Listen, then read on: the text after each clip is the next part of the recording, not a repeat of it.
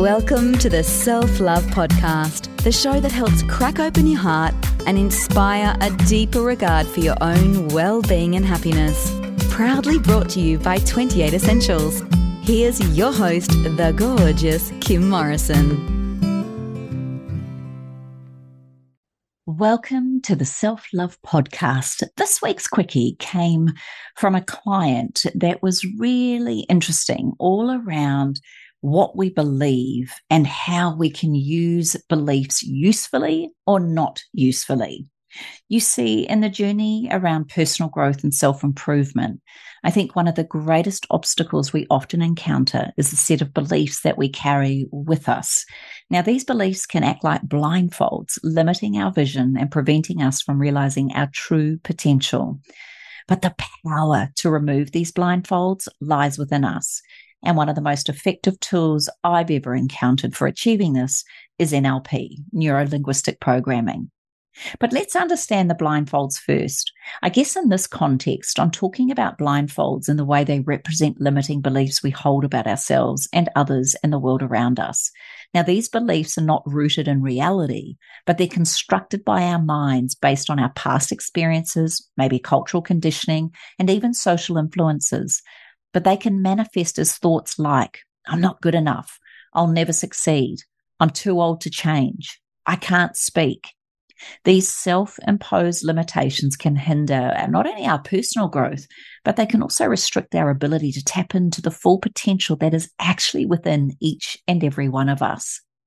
Now, for those of you that are new, you'll know as you get to follow this podcast that NLP is something that I find very powerful. It is really a psychological approach that focuses on the connection between the neurological processes we have in our brain, the language and the linguistics that we use, and then behavioral patterns that have been learned through experience. Now, this work, if you're new to it, was developed in the 70s by two guys, Richard Bandler and John Grinder.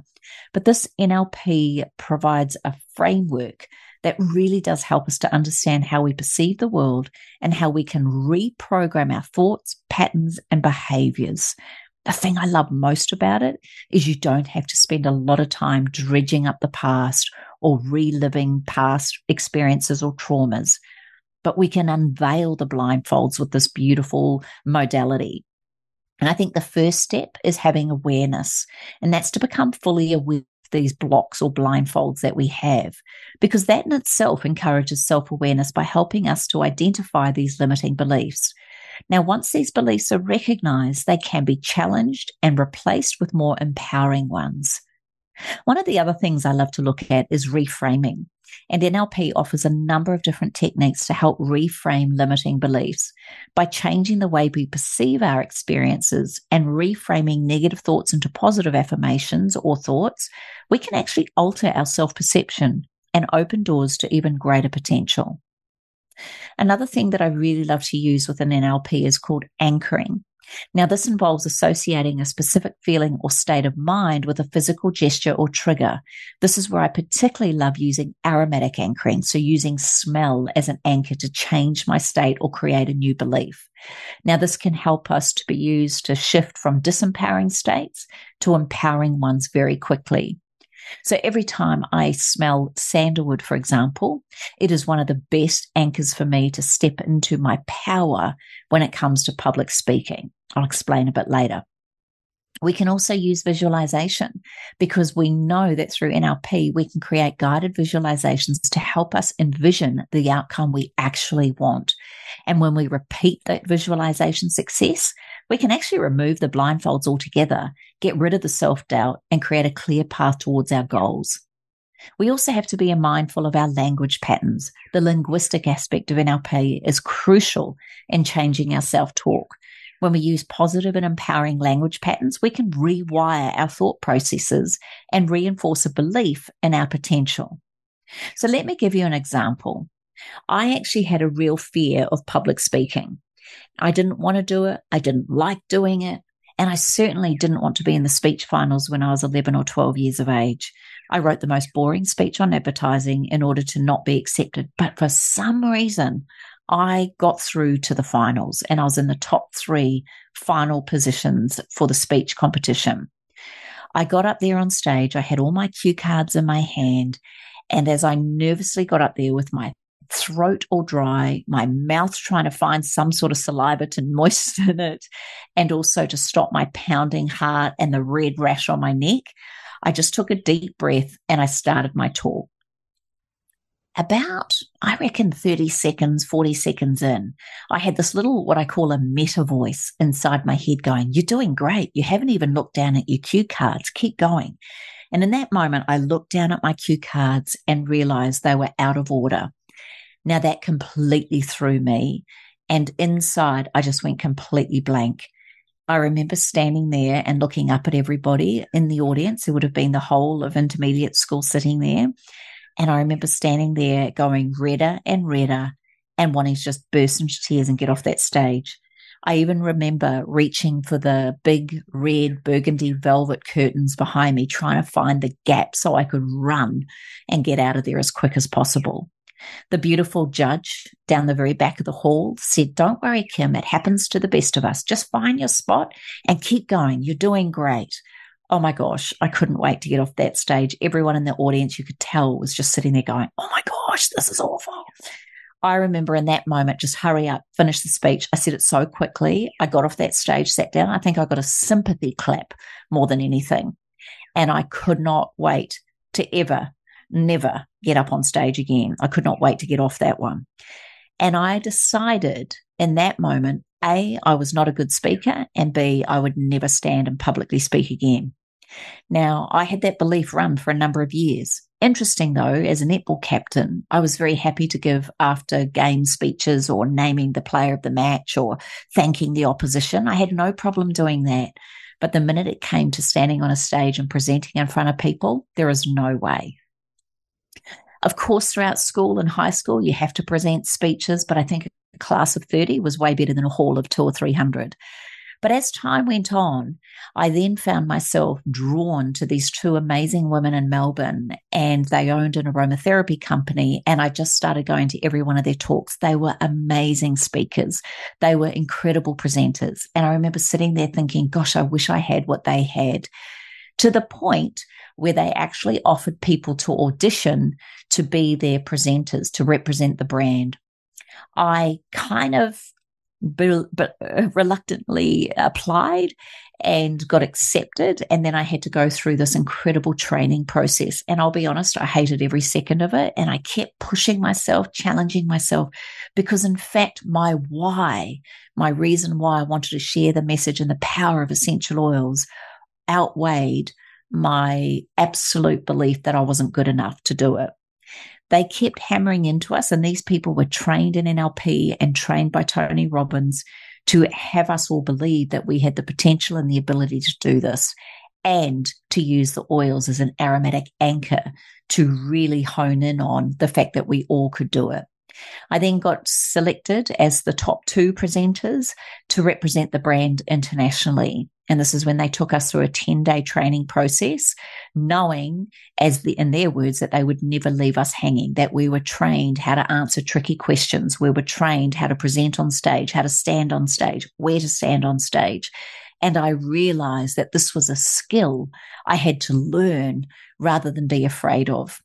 Now, for years afterwards, I still stood on stage with a dry mouth. I still get it to this day, the dry mouth. I used to get a really red, blotchy neck, so I'd wear clothes to cover that. And I was always conscious of my nerves. But through practice, repetition, visualizing the outcome, using different language patterns of my message is really important, anchoring it in with the power of sandalwood and frankincense, reframing my languaging around, I am a great presenter, I have great knowledge, I have a lot of information I need to share, and to be aware that I have learnt the skill of public speaking, that changed my whole belief that I wasn't a good enough speaker.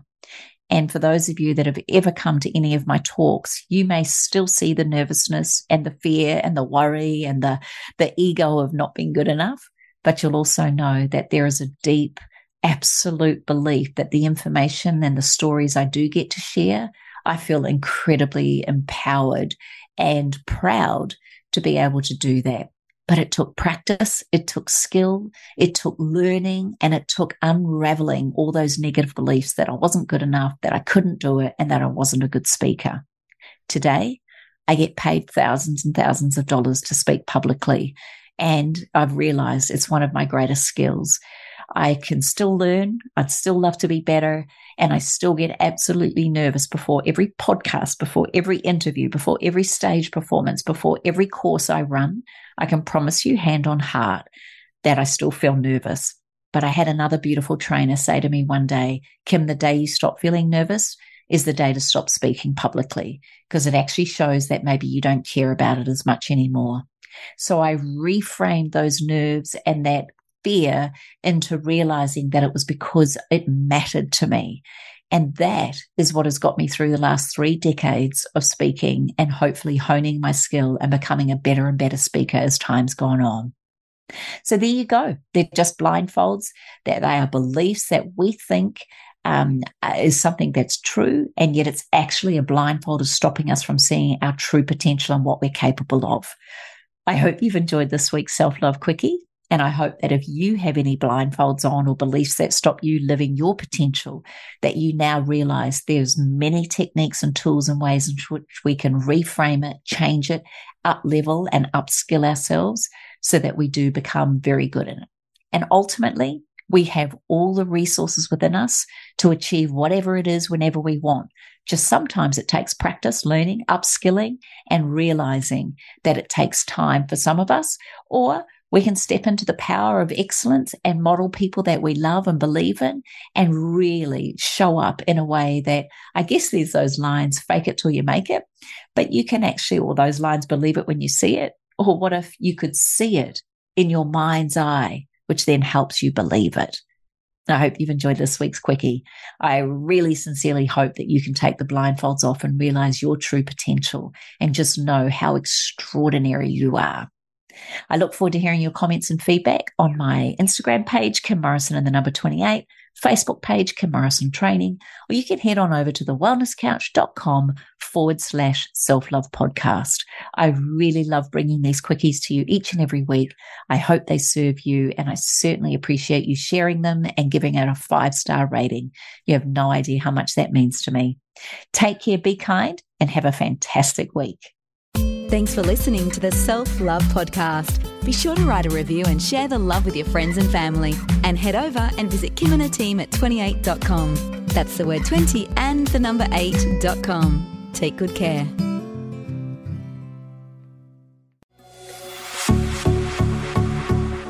This has been a production of TheWellnessCouch.com. Check us out on Facebook and join in the conversation on Facebook.com/TheWellnessCouch. Subscribe to each show on iTunes and check us out on Twitter. The Wellness Couch, streaming wellness into your lives.